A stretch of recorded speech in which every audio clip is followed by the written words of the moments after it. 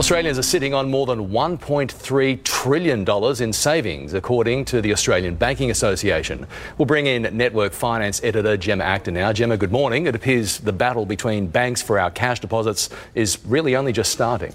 Good morning, Rob. Yes, the starting gun was fired by Treasurer Jim Chalmers early this week when he asked the consumer watchdog to look into the savings rates that banks are offering. Now, the Banking Association claims Australian banks are fiercely competitive and says it is happy to help the ACCC with the inquiry to prove it. Now, despite the cash rate rising by 3% last year, many savers are still earning less than 1% on their savings. The advice, as always, is to shop around, as several second-tier banks are offering saving rates of more than 4%.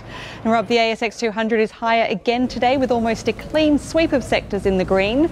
Meantime, the Aussie dollar is treading water around 69.2 US cents. We will be watching closely to see if it can crack back through 70 cents by the weekend. Rob. Network Finance editor Gemma Acton, thank you.